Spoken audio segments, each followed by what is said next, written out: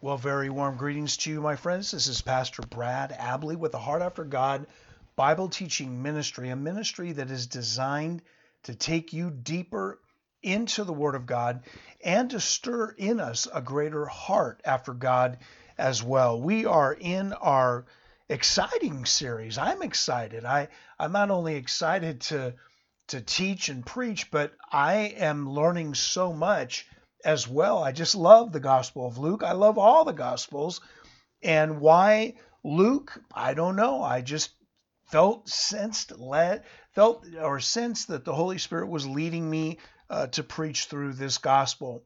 We are in what is called the Know Your Faith series, so that we can know the Father and the Son and the Holy Spirit and know what He is expecting of us, to understand the importance of the Christian faith, to work together for the salvation of many and the advancement of the gospel and the building of the church and the advancement of His kingdom. These are just some of the things that we're trusting the Holy Spirit to accomplish through these messages. Again, if you are being blessed by these messages, please share them with others. Tell others about this ministry as well. And particularly for those of you, I don't mention this very often. I think I need to mention it more often. But for those of you who are listening through podcast or however you're listening, whether you're in Latin America or Canada or Cuba or the Caribbean or Europe or Africa, friends, this ministry, I don't get paid for this. And the only way that I make a living is through the financial partnership of others. And so, would you consider partnering with me financially? All you have to do is go to my website at bradabley.com. That's B-R-A-D, Brad. Next word, Abley, A-B as in boy, L-E-Y.com. And when you go to that website, there's a giving link, and it should be simple enough to give from there. I don't make a lot of money as a minister of the gospel. And so I'm being honest with you, and I need more financial partners. I need the favor of God financially to be paid for broadcasting the gospel every week. And it's not just on Voice of Hope Africa, but I have a broadcast ministry where I minister in a region of Uganda called Kamuli. And my broadcast there is a different broadcast. It airs on the local FM radio station. I don't get paid for that either. And then you'd be partnering with me for all the work that I do in Kenya and in Uganda, where I will spend an entire week teaching and training village pastors who are poor, who don't have any access to biblical teaching or training or pastoral training. I go there and teach them how to study Scripture, how to interpret Scripture in the fruit and in the power of the Holy Spirit. But I do a lot of evangelistic preaching there as well at a very large high school and college, which is about 2,500 people, at a large high school, at a local prison, in local churches, and then even at the orphanage that I've been working to fund financially. So, for example, this orphanage called Bright Hope Open, when the first time I went there 3 years ago, they had nothing. It was a shame how these children were barely fed. There was no building to meet in. And I could go on and on and on. I don't want to take too much time away from the broadcast, but that's one of the things that I love to do, and that is to minister to orphans, to supply them with finances and buildings and water wells and mosquito nets and goats and mattresses and all of these things that I've been blessed to do, not only with this orphanage, but one in Siaya, Kenya, that I would like to do more for. I enjoy being with the orphans and ministering to them and ministering to the staff of teachers that teach them as well. All these things take money. I have to raise my own money to be able to go to Kenya and to go to Uganda. But frankly, I'm not satisfied with just going to those two places. I've got invitations to go to other places in Kenya. I've got an invitation to minister to pastors in Tanzania. There are many other areas that I'd like to go to and minister, and am willing to go, but it's money that keeps me from being able to accept those invitations. I once heard someone say that the gospel is free, but it's not cheap.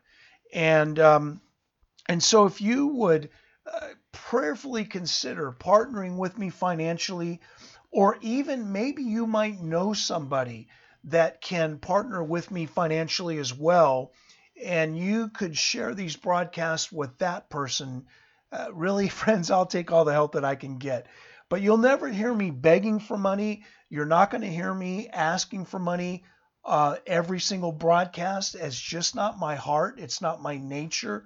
I want to stick to the preaching of the gospel. And yet, the reality is this, that I don't have one benefactor or two benefactors or three benefactors. I'm in the place where I have to let the needs be known, but I am praying behind the scenes all the time for the Lord to meet our needs and to do even beyond that so that we can meet the needs of others. I actually, when I go and do these week-long conferences, I will give, sometimes with the pastors in Uganda, I've given up to $700 for their food, that is their lunch during the day and meals at night. I've given up to $500 of my own money for pastors in Kenya. I love to give. I love to be generous, but sometimes I need those who will give to me as well. I hope you understand that. I hope you hear my heart and can pick up the sincerity within my spirit before the Lord, because everything that I do, whether it's teaching or asking for financial partnership, everything is I'm going to be held accountable to the Lord for it all. All right, let's stop. I took too much time, more time than I wanted to in that. Let us pray and let's get into the Word. There's nothing like getting into the Word of God. So join me in prayer. Our Father, who art in heaven, hallowed be your name. We thank you for the Word of God. We thank you for this radio broadcast.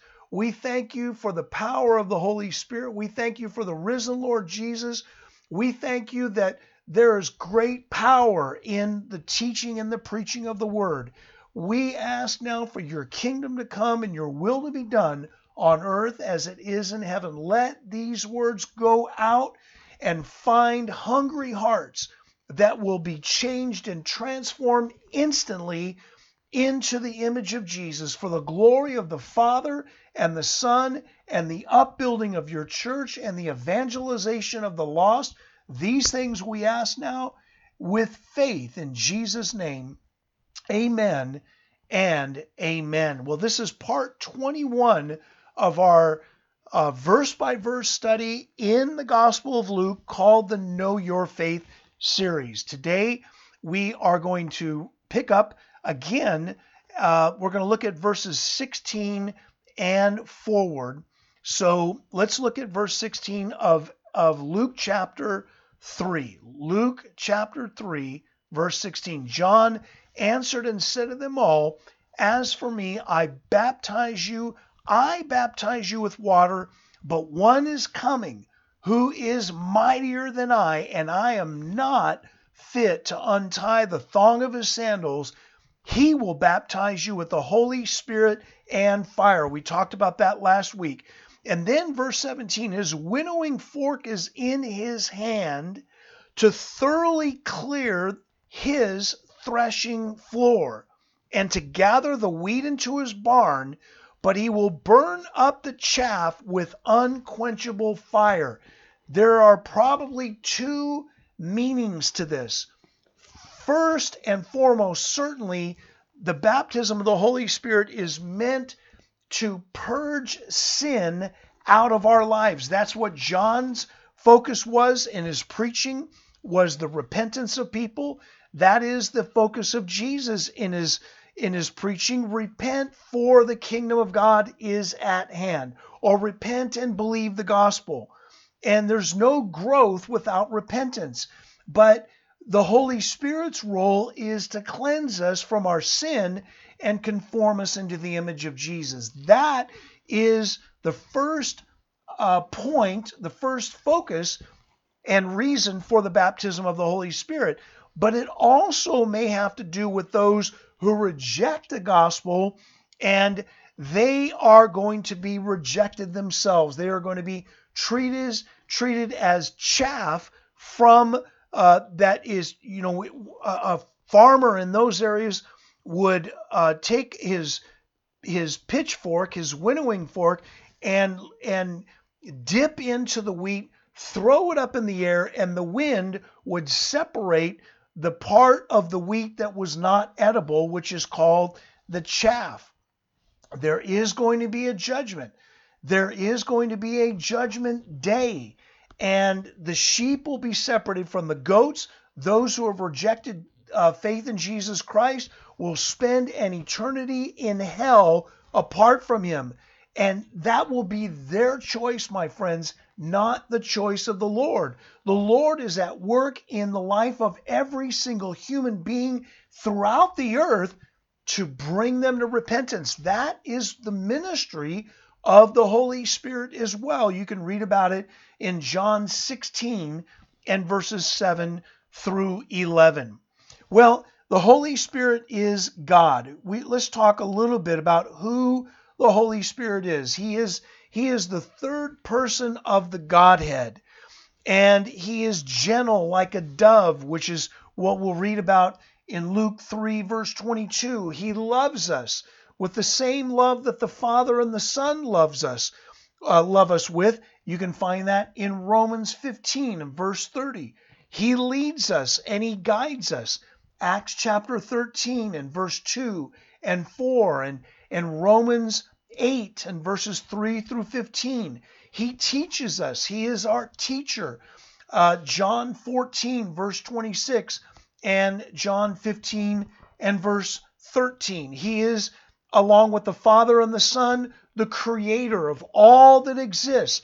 You can see that in Genesis 1:2 and in Isaiah chapter 40 as well. He is infinitely holy, as his name signifies. He is the Holy Spirit. And when he encounters flesh, sin must be purged. Fire is that purifying agent, and the symbol of fire itself, it shows our desperate condition and our urgent need of purification. So we see many symbols to describe the Holy Spirit. That is, he is invisible to us. And so the biblical writers use symbols to describe who he is and his work. I'm looking out in back of my home. There is a pond of water, and that is one of the symbols of the Holy Spirit. Fire is a symbol. So the water brings life. Water is life. You can't have life without water. And so that symbol of the Holy Spirit speaks of his life-giving power, also of his cleansing. The same thing with fire. It is a picture of his presence and of his purging work and his refining work to conform us into the image of Jesus. And there's a symbol of oil, which is anointing and ability and refreshment and renewal. There's the symbol of the dove, which speaks of him as gentle. The fruit of the Holy Spirit is love, joy, peace, patience, kindness, gentleness, which the Greek word means humility. And that humility is a part of the Holy Spirit, and it's what he produces in our life as well. And that he is the Holy Spirit reminds us that through his indwelling, you and I, who name the name of Jesus, we are new creations with a brand new born-again spirit. That means we have entered into a new life through the sovereign indwelling and operation of God the Holy Spirit.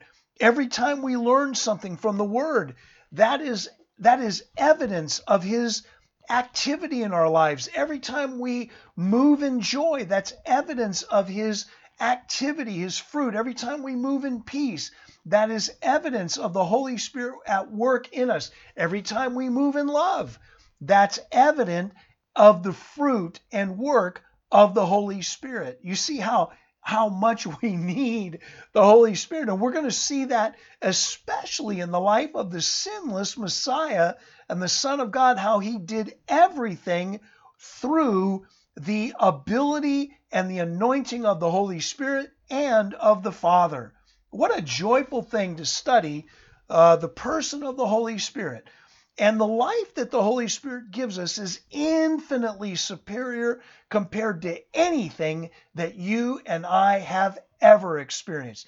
Listen, my friends, food and drink represent the simple joys of this life, even though it's fraught with sin and corruption. But my friends, let me tell you this, God the Holy Spirit ushers us into a new kingdom and a new way of living, as we read in Romans 14 and verse 17, which says that the kingdom of God is not eating and drinking, but righteousness, peace, and joy in the Holy Spirit. Bringing righteousness instead of sin, peace instead of turmoil, and joy instead of the sorrows that are inherent in this fallen, sinful world, where man's kingdoms only bring pain and where his greatest joys are temporary. They only last for a short time.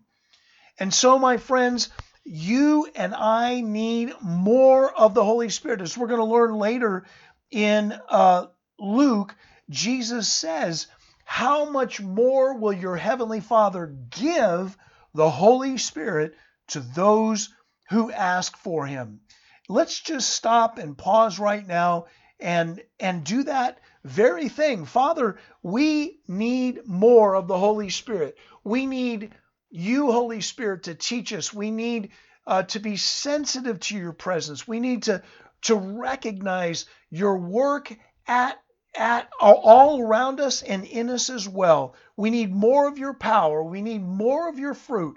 And we ask, Father, that you would give us more and more and more of the Holy Spirit. Let us be men and women who are led by the Holy Spirit, anointed by the Holy Spirit, and empowered by the Holy Spirit. And let it always be the result, let the result always be that Jesus would be glorified, because the Holy Spirit always points us to Jesus and never to himself. We thank you for that now. In Jesus' name, amen and amen. Now, let's go on. Luke tells us in verse 18, so with many other exhortations, oh, this is an interesting word, with many other exhortations, he, that is John the Baptist, preached the gospel to the people. Now it's interesting that he uses this word exhortations. It's an unusual word in the New Testament. It means to shake violently. That is how the people, when John the Baptist preached, be saved from this perverse generation, repent and believe the gospel, it came across to them like a violent shaking. And what that means is when they heard John the Baptist preach, they understood the sense of urgency to get right with God. And John the Baptist had credibility because they saw that this man was different. They saw in his countenance and in his words a great relationship with the triune God. And as a result, many of them repented. And so there's a sense of urgency because every believer is under the judgment of God. But notice also in verse 18, so with many other exhortations, he preached the gospel to the people. Now, while my friends, while we, every believer, every unbeliever, every unsaved person stands underneath the wrath and the judgment of God, that is where the gospel comes in, which says to us that God already judged Jesus for your sin and my sin. The gospel is great good news of a history-making event or a life-changing event. And that's what happened to me when I received the gospel of Jesus Christ back in 1980. My life changed immediately. And I began to know God and love His Word and love His people and share the gospel with others. And my life has never been the same since. Why? Because I received great good news that my sins had been forgiven, that I was no longer under the judgment of God, that I had eternal life, and I knew why I was created. I knew the one who created me, and I began to know Him, and I know Him better than I ever have 30 years later, and yet I stand in greater need of Him as well. Well, the reality is not everyone. The heart of man is so wicked that someone can receive can be offered the free gift of eternal life and reject it, refuse it. That is a shocking thing. But if they do refuse the offer of eternal life that comes through Jesus Christ, and they spend an eternity in hell because of it, they cannot blame God. They cannot blame God the Father, God the Son, or God the Holy Spirit.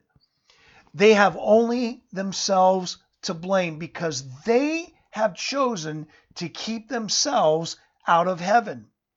Well, this is the case with Herod. In verse 19, Luke tells us in verse 19 of Luke 3, but when Herod the Tetrarch, this is someone who governed about a fourth of the area of the Roman Empire. When Herod the Tetrarch of the Roman Empire in the land of Israel, I should say, when Herod the Tetrarch was reprimanded by John because of Herodias, his brother's wife, and his brother's name was Philip, and because of all the wicked things which Herod had done, Herod also added this to them all. He locked John up in prison. What did John do? John rebuked Herod and said, "You have stolen your own brother's wife, and you have made her your own wife. You are an adulterer, and you need to repent." Well, John wasn't saying anything different to anybody else in Israel. He was calling them to repent of all of their sins, and Herod didn't escape that preaching either. Now, John didn't rail against Herod. John preached with love. He preached with a heart of redemption. But Herod didn't want to repent of his sin. Herod loved his sin more than he loved the truth. And who knows, to this day, Herod might be in hell. It's likely that he is. Maybe in the mercy of God, he got saved at the last second. We don't know. But one thing we do know is it is a very frightful thing for someone to hear the truth of the gospel and still refuse to repent. Where are you at, my friends? Have you repented of your sin? Are you willing to humble yourself and receive Jesus as your Lord and Savior? Or will you insist on being your own ruler just like Herod? Harden your heart against the Lord Jesus Christ and spend an eternity weeping and gnashing of teeth, or in outer darkness, or in flames. Those are metaphors that Jesus used to describe the horrifying aspect of hell, in contrast to eternal joy and love and purpose that is offered in heaven. You must decide, my friend. God will help you to decide. In fact, He will give you the grace and the faith to repent of your sin, but He will not force you into His kingdom. He didn't force me either. He gave me the grace and the faith to repent of my sin, and by that grace, I received Jesus as my Lord and Savior back in 1980. My life has not been the same. What about you? What are you going to do about the fact that Jesus died for you? Will you receive Him today? Will you repent of your sins this moment? I'm going to offer to pray with you and for you right now. But you must be ready. And if you are, I want you to pray these words with me. Lord Jesus Christ. That's right. Pray with me. Lord Jesus Christ. I have not lived my life for you, Lord Jesus. I need you. And I'm asking you to become my Lord and Savior. And I will live for you and I will serve you all the days of my life. Thank you, Jesus, that you have heard my prayer. Thank you, Lord Jesus, that I belong to you. Thank you, Lord Jesus, for forgiving me of my sin by your grace and your mercy. Thank you, Lord Jesus, that you are making me a brand new creation. Thank you, Lord Jesus, that you have now given me eternal life. And no matter what the cost, I will follow you all the days of my life. Amen and amen. Until next week, this is Pastor Brad Abley with a Heart After God Bible Teaching Ministry.